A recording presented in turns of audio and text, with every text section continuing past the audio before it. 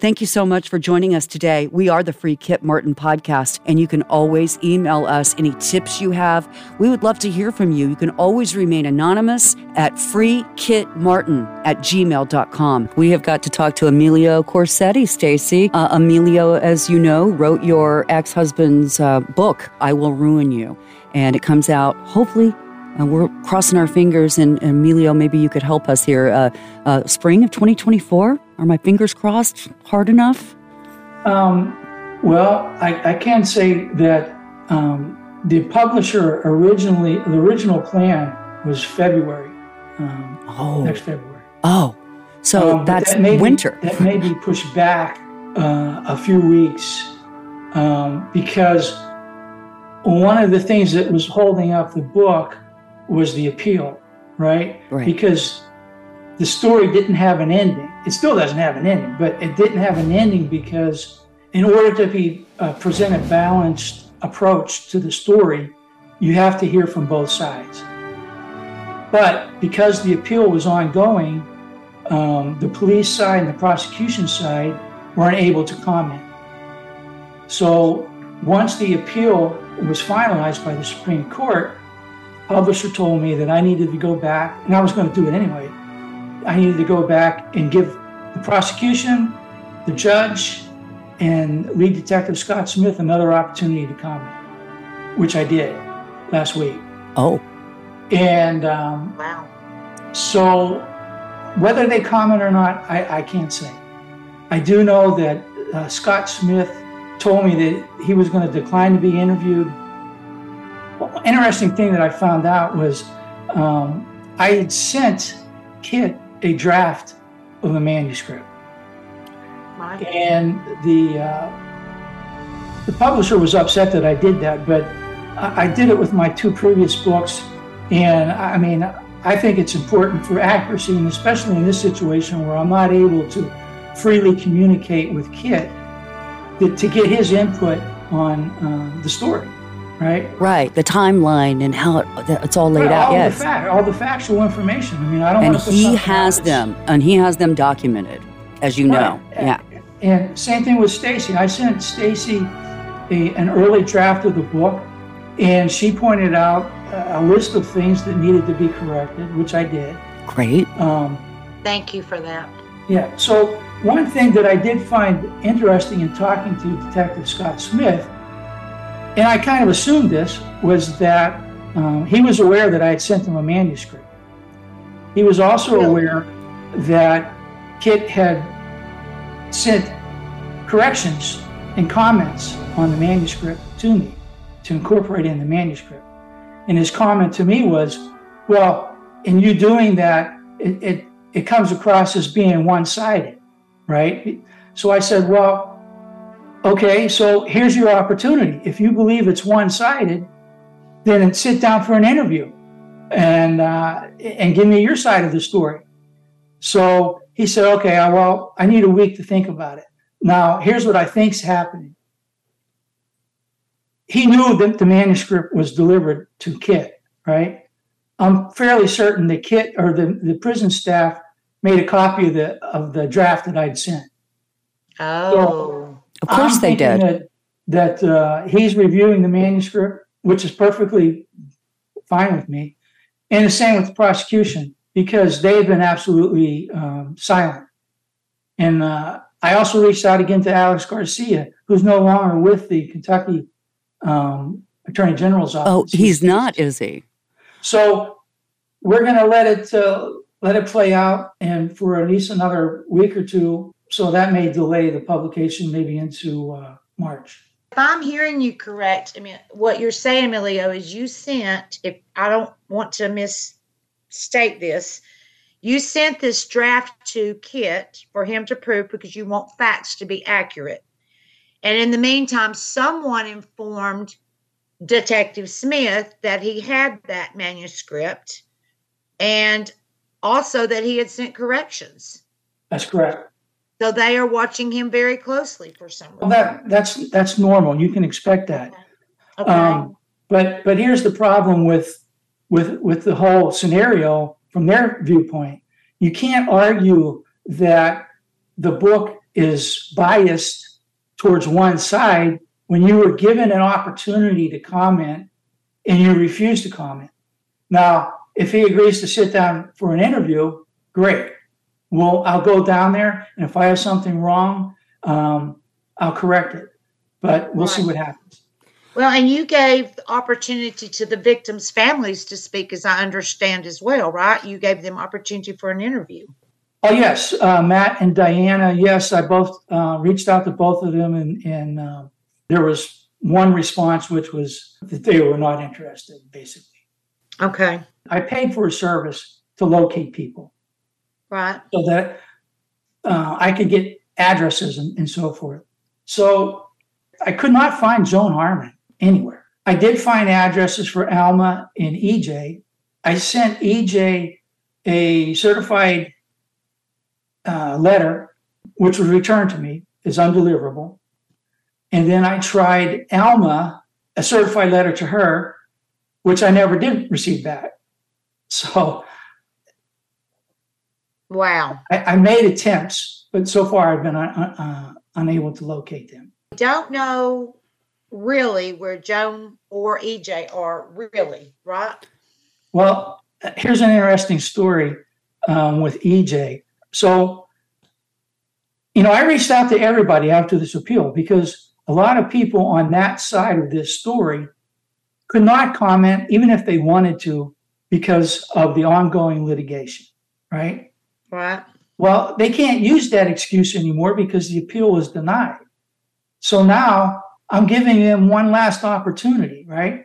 So I reached out to EJ through his Facebook page, which was pretty much inactive. The very next day after I had reached out to EJ on Facebook, he deleted his account. Oh, ouch. Oh, how owie. Interesting. Hurts. That hurts. That's a big old ouchie, EJ. We wanted to talk to you. We all want to talk to you. And by the way, Joan Harmon, if you're listening to this podcast, and we're pretty sure you are, we would very much like to interview you. I mean, just Stacy, me, and you. A girls' night out, Joni. We're looking for you. We would love to hear, to give a fair opportunity for everyone to speak, right? Absolutely. Crystal? I don't mean to be a smart aleck here, but seriously, would love to hear her side of things. I really would. You're going to have to handle some hard questions, though. We're not going to be soft at all on you. And not at all. Because, there's an innocent Army Ranger Major Christian Kit Martin in jail. I don't know. There's some awful lot of suspicion around your name. And the fact that the jury didn't get to meet you and didn't get to meet your son really ticked a lot of people off. And I don't mean just here in the United States or just in Kentucky. I mean around the world. This is a global movement right now, the Free Kit Martin movement. And I don't mean to, go all soapbox on you, but I'm going to step back off here. And I'm going to let you take it from here. We need to talk about Barbara Whaley today. And I wanted to start with the fact that Barbara Whaley is a multi-award winning lawyer. And one of the things that I wanted to note is that she just won the Ian Sonego Award back in 2019. Now, when was Kit arrested? I'm just kind of curious. What was the actual date of the arrest, you guys? It was 2019, May, wasn't it? Yeah, okay. So in August of 2019, Andy Bashir awarded the Ian Sonego Award of Excellence to the Honorable Barbara Maines Whaley of the Office of Attorney General. Whaley has served under 8 attorneys general for 36 years and prosecuted cases in more than 100 of Kentucky's counties. Now, she wins this Award of Excellence, and she's won several more awards, not only from Andy Bashir, but just from that office and from being there for 36 years. I want to talk about something very specific, Emilio, and it's something that you and I have already talked about in the other podcast, the Offender True Crime podcast that Mick and I were doing. And you said there was a moment there was a time in that trial that Miss Barbara Whaley had to make the decision to deceive. Can we talk about that right now? Crystal, I sent you an early draft of the book. Yeah. And you may remember there's a chapter in there called The Art of Deception. Yes, indeed. One of my favorite parts of the entire book. This whole trial was a deception. Let's put it that way. All right. It started off with the prosecution displaying all of these images that seemed to point to guilt, but actually went absolutely nowhere. All right. For example, they showed a picture. Well, first of all, they showed the scene of the burned out car, and they showed it had rained the day before and it was all muddy, right? And then not that much longer, they show a picture of muddy boots sitting on the porch, the back porch. All right. There's absolutely no connection between the muddy boots and the car scene, but you can see how they're setting it up to make it look like there's connection. Mm-hmm. And here's the thing about those boots. They weren't even Kit's boots. So they show a picture of 2 kerosene containers that they said luminol had tested for blood on the handles. That's pretty incriminating because earlier testimony, they had showed that the car had been set on fire with kerosene, right? Now you're showing 2 kerosene containers that supposedly have blood on the handles. At no point during the trial did they provide any DNA testing that would implicate Kit with the blood on the handles of those kerosene containers. 108 pieces of DNA, by the way. Not one piece goes back to Major Martin. But they didn't even, of all those DNA results that you're talking about, not one was related to those kerosene containers. The other thing about that kerosene container was that the picture that they took, the luminol testing, wasn't done until 6 months after the murders, right?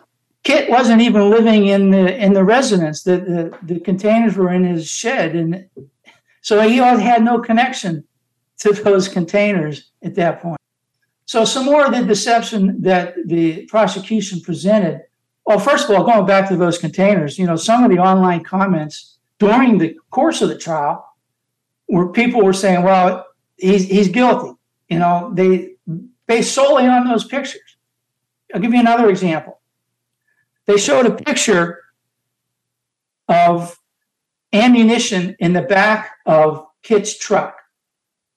All right. They showed a box of .45 caliber ammunition, and they showed an AR-15 style 22.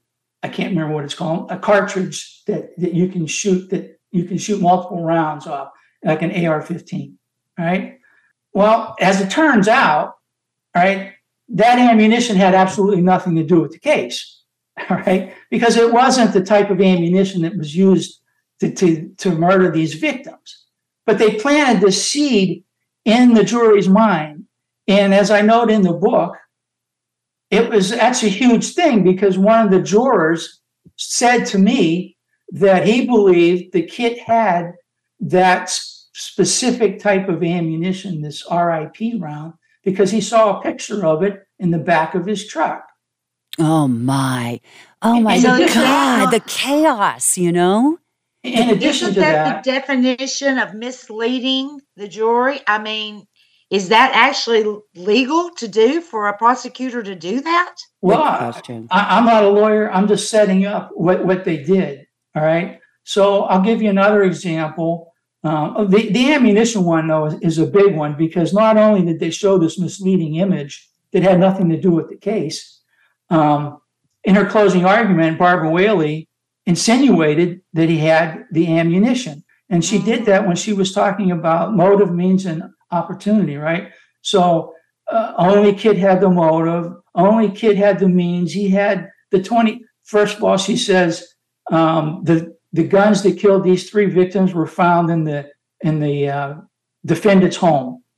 Well, obviously that's a false statement because they didn't prove that at all. So how can you make that statement in the closing argument? And then she went right into, I will say that she immediately backed it up, saying that it could have been any of Kit's 22 caliber guns. Well, your burden is proof beyond a reasonable doubt. When you say it could have been this gun or that gun, that is certainly not proof beyond a reasonable doubt, right? Amen. The fact is, I could go to any gun store and buy a 22 caliber gun, and if it had a 6 right twist, which is probably an 80% to 90% probability, you cannot exclude that gun as being the murder weapon. Right. Right. So, and give you another example. They show an image of Kit having a doorstop. I don't know if you remember that. There was a doorstop under his front door. Right. You remember that I do image? remember. I remember because the door was antique and he was trying to kind of get it back into its place because it was stuck for a while. Right. But that's not how the prosecution presented it, right? The prosecution presented that doorstop as being there because it was there to prevent somebody from coming into the house, which went with their theory that the front door was functional, and it was so functional that they had to put a doorstop there to prevent somebody from coming in. When the doorstop was actually there to, as you said, help straightening the door, which had worked because the house had gone unsold for a couple of seasons without any heat, and the front door had warped, so it wasn't closing properly. So that was the reason for the doorstop. Yeah, I tell you what, there was a lot of chaos going on in that particular case. And let's go back to Barbara Whaley, though. You're right. Everything you just pointed out was a decision to deceive. And that is the part of all of this that really, really bothers me. Now, we've not really ever gone there, and I think it's time we do. But I think, too, and this is just my opinion, and this is all for educational and content purposes only, but Andy Bashir, there had to be a moment where he had to make a decision to deceive as well, because there's zero evidence pointing Major Martin to these three murders. And he I just put it up on the Free Kit Martin podcast Facebook page, by the way. I just put up his press conference. And to watch that again enrages me. This is a politician lying to your face. And by God, he's up for governor again. And I'll be damned if he gets into that seat again, you guys, on the tail end of this Kit Martin thing. This whole timing of the Supreme Court, the Kentucky Supreme Court and everything, enrages me. Just like the day of the trial where the 12 people found him guilty. What the hell's going on in this country? If I remember correctly, speaking to that, and again, like you said, this is just our opinions. But back in 2016, they went to, they being whoever collects DNA samples, and they went to North Carolina where he was living, and they collected several hair samples. And we know that didn't match, because fast forward to when they arrested him, it ended up, things had to be delayed because they sent those hair samples to Quantico to be tested, and that excluded Kit, totally excluded them. It wasn't, as Barbara Whaley said in her closing arguments, that they were similar. Yes, they were similar in color, but when they were sent off, the FBI report come back that it totally excluded him. So right. I don't see any evidence that changed. And again, in her closing argument, Barbara Whaley addressed the hair fiber evidence and failed to mention that the DNA testing that they were able to do excluded Kit. But getting back to Barbara Whaley, there's so many more items where deception was involved. And of course, the very most important of that is their attempt to deceive the jury by misleading them with editing the security camera footage to show gaps where they suspect crimes were being committed across the street. Now, the defense was able to show the jury that was false, but it didn't occur until 6 days later after the damage had already been done. And there's another thing, too, with Barbara Whaley. So before the closing arguments, and you remember this was in the draft of the book that you had, there was the hearing involving the complicity charge. Right. All right. So Barbara Whaley, the judge asked, and it's on my website too, under I think it's called complicity.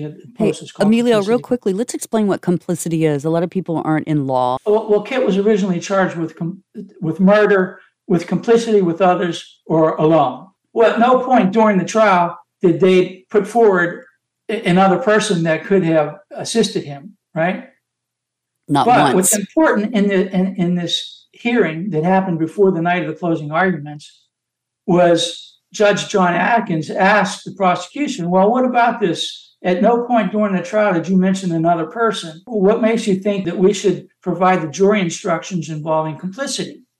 And Barbara Whaley stands up and she says, well, circumstantial evidence points to more than one individual. Right. So, and then the judge rules against that. So they can't argue complicity. Well, they had all kinds of holes in their case. And the only way that they can explain those holes in their case was by saying that Kit had assistance with somebody else. Right. Right. But if the prosecution knows that there were more than two people involved, but you can't prove that there was any assistance, or you can't prove the second person even existed, how can you even go along with the prosecution of somebody? Doug Moore successfully argued that, and that was a brilliant video up at EmilioCorsetti.com. Emilio, thank you so much for putting that on there. Because if you watch that on a big TV, you can see the look on Barbara Whaley's face, and it's quite satisfying to someone like me who wants to rip all that gray hair out of her head. I don't mean to, be mean and nasty and turn into, an eighth grader here. And there's something about that whole situation, and maybe even a little Judge John Atkins thrown in there too. There's something fishy going on, something rotten in Denver, as they say in Quentin Tarantino movies. Mm-hmm. Well, I think it was a case of trying to fit the evidence to fit your theory of the crime and excluding evidence that didn't fit your theory. Unbelievable, man, that happened right here in the United States. Well, what's important, and I think I heard you mention it on a prior podcast, was none of this would have come to light if it weren't for the fact that there were cameras allowed in the courtroom. That's right. Thank you, Court TV. So thanks to that, thousands of people were able to see all this deception that was going on. And form an army, and that's what we've done, Kit's Army. I want you to know there are people in touch with me right now on TikTok that serve time with Kit. One of them is Rico. And Rico, a big shout out to you, my friend. He was in the United States Air Force, and this very same thing happened to him. He said, not only do I know Kit promised that he would help, and now I'm going to help him. He promised he would help me, and now I'm going to help him. And I said, once he's out, and I would say I mean Kit's Army, all of us, there is a collective. There's also Freedom's Cry with Greg Joseph. Check, you guys. There's so much going on behind this movement. But when you read to me in the last episode, Kit's words, he said, Kit's Army and Free Kit Martin is a movement. And once he gets out, and we will get him out, this army is not going to stop until that man is free. He fought for the freedom of you, Judge Atkins, you, Babs Whaley, Scott Smith, and Noiseworthy, and Garrett. I have all of your number. We all do. And we're sick of it. Amen. And it's, if you don't mind, I'm going to say this very carefully. As we get closer to finding the truth, and finding the deceit and finding out who all is involved, that I have no idea how you lay down and sleep at night. No, I don't either. As we get closer, we will see other things, other setups try to start happening so that they can just try to prove something else that doesn't exist. And just be aware, I want the public to know, I guarantee you, when you start getting closer to the truth, somebody's going to get scared and they're going to start doing things, and we will publish that also. I wanted to give your listeners a roadmap of what's to come. All right, we're ready. Yeah. All ears. Kit exhausted his appeals because in Kentucky, if you're convicted of a capital murder case, it doesn't go to an appeal court and then you can appeal that to the Supreme Court. It just goes directly to the Supreme Court. Right. Right. This one, yeah. He can't appeal it anymore legally, but there is a legal avenue available to him, and it's called the writ of habeas corpus. Oh, yes. All right. So what that means is if you can find new evidence or you can challenge the evidence that was used against him, then you can request a new trial. All right, by claiming that he's being unlawfully detained. All right, so that's the avenue that's available to him. But what you need to do is you need to have a lawyer to do that. So there's a couple ways that are open, avenues that are open to him. One is new evidence, and I've come across some new evidence, but the new evidence that I've come across is not strong enough to get a new trial, but is strong enough to use if a new trial is granted. I'll give you one example. I can't go into detail all of it, but this is just an example of something that came up after the trial. Marlene LaRock, I had an opportunity to talk to her, and as you know, she was mentioned in the appeal, right? In fact, they said that Judge John Atkins not giving her the ability to talk was in error. All right, that's in the appeal. Okay. But they said it was a harmless error. All right. So Marlene LaRock, and this didn't come up before the trial. It only came up after Marlene saw some of the court TV coverage. All right. Well, you remember in the trial on the day of the murders, Pam called Marlene just before she was shot. Marlene says that one of the things that Pam said was that Cal's keys and wallet were laying out on the table.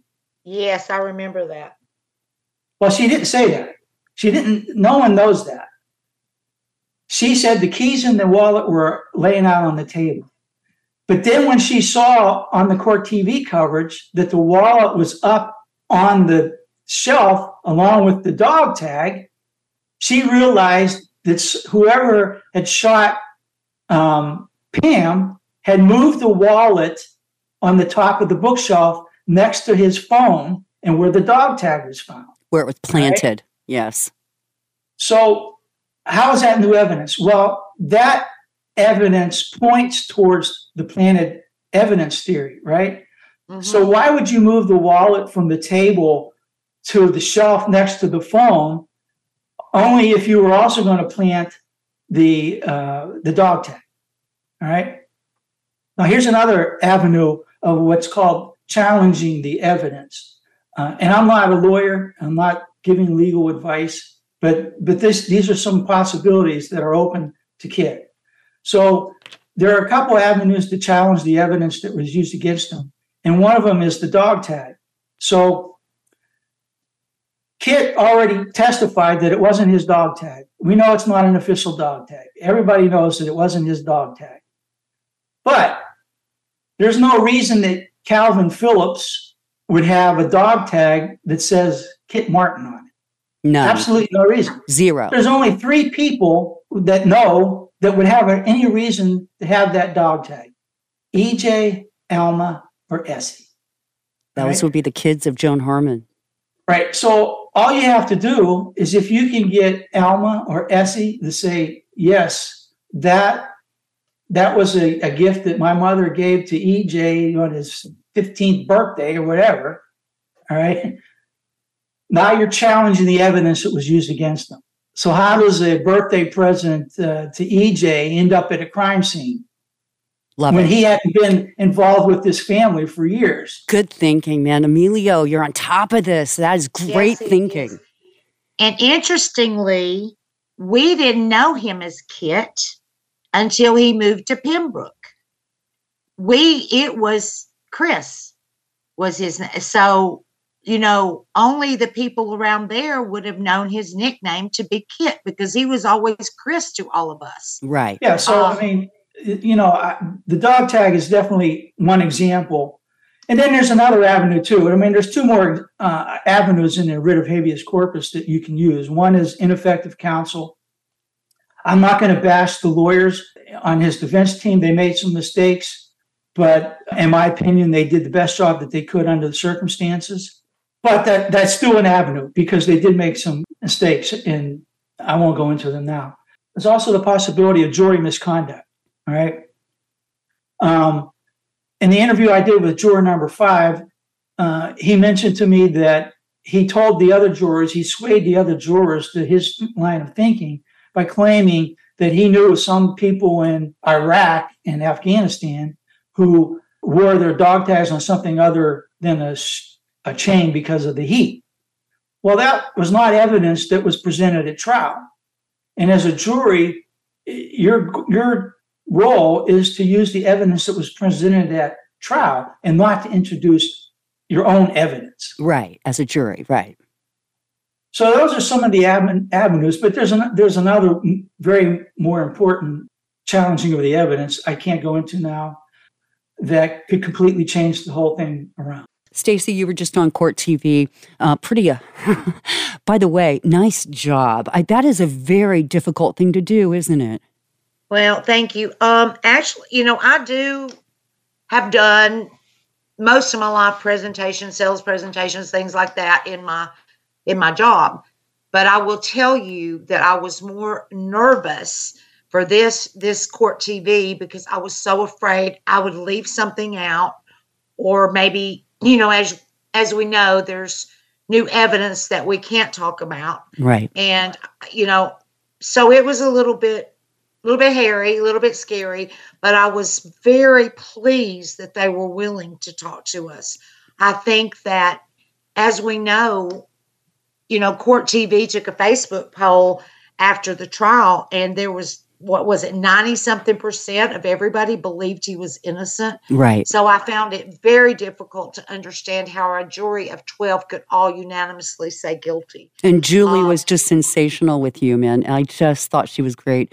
It had to be like a little awkward when she asked you if you were in love with your ex-husband. Well, that's not the motive for everything. So you just want to be a good person. That's right. When you've known somebody for over 30 years and this is not in their character, but even if I didn't know him personally and watched that trial and, know the things that I know from that trial and heard what I heard, I think I'd still be fighting for him. It's a cause, it's a movement, because there are so many wrongfully convicted people, and it is a problem in the United States of America, a horrible problem. It really is. It's an epidemic, and it's the injustice system now, as Kit calls it. It is. And, I have a lot of people to ask me that question. Why? Why are you helping him so much? Part of it is he is the father. We have children together. 3. But the other part of it is, if I know what I know from what I am seeing, what kind of person would I be if I didn't stand up for him? Absolutely. I mean, there's thousands of people standing up for him that have never met him. So how can somebody that knows him not stand up for him? I can't comprehend that way of thinking. I can't either. So, this is not a big triangle love thing. This is absolutely me just wanting to help somebody that I know is innocent. So. Well, I emailed him the other day and told him I'm a family member for life now because you're my new BFF.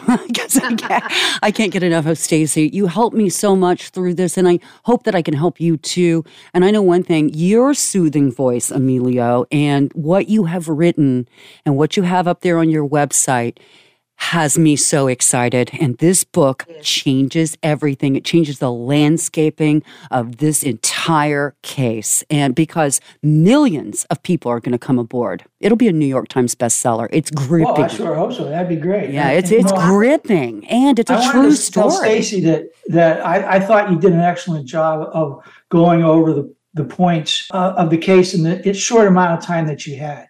So, I thought you did great. Thank you. But that reaches a much larger audience. Right. So, I'm looking forward to next year because once we get the ball rolling, they haven't heard the last of the Kit Martin case. No, sure. They have not. Kit's Army will have the last word. There's no question about that. And Emilio, I want to say a very special thank you to you. I try every time, and I talk about the case a lot. Imagine that.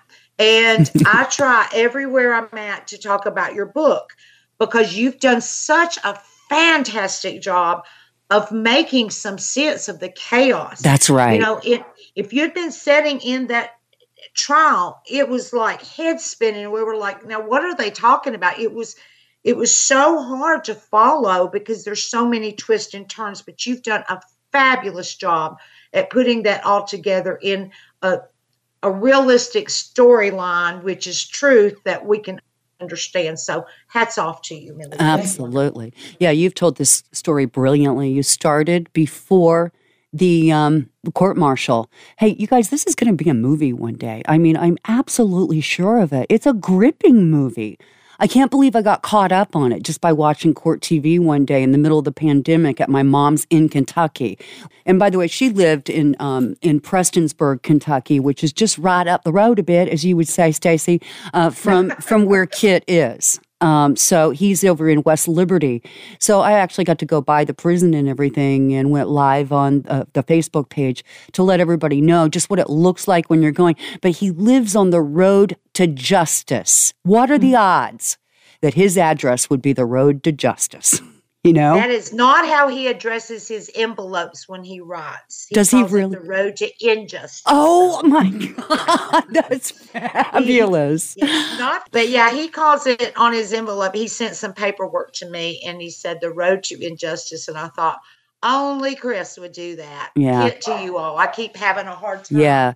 And it's hard to call everybody else a hero because we have the big hero on top, Kit Martin.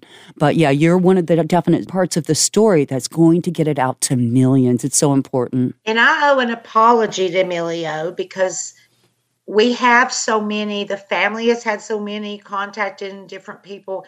And sometimes you don't know who's on the other end of the phone. And I'm like almost biting his head off thinking, I don't know what side this guy's on, you know? So Emilio, I mean, again, I'm just very appreciative of you putting that all together in a format that everybody could understand. And you didn't have, and when I say skin in the game, however your investigations turned out is the way you would have written the book. So it's very, comforting to know that when you were finished with it, you didn't have any doubt in your mind that Kit Martin is innocent. Yeah, my job is to just present the facts, right, as unbiasedly as I can, and then let the reader decide, make the decision on their own, if they prove their case or not.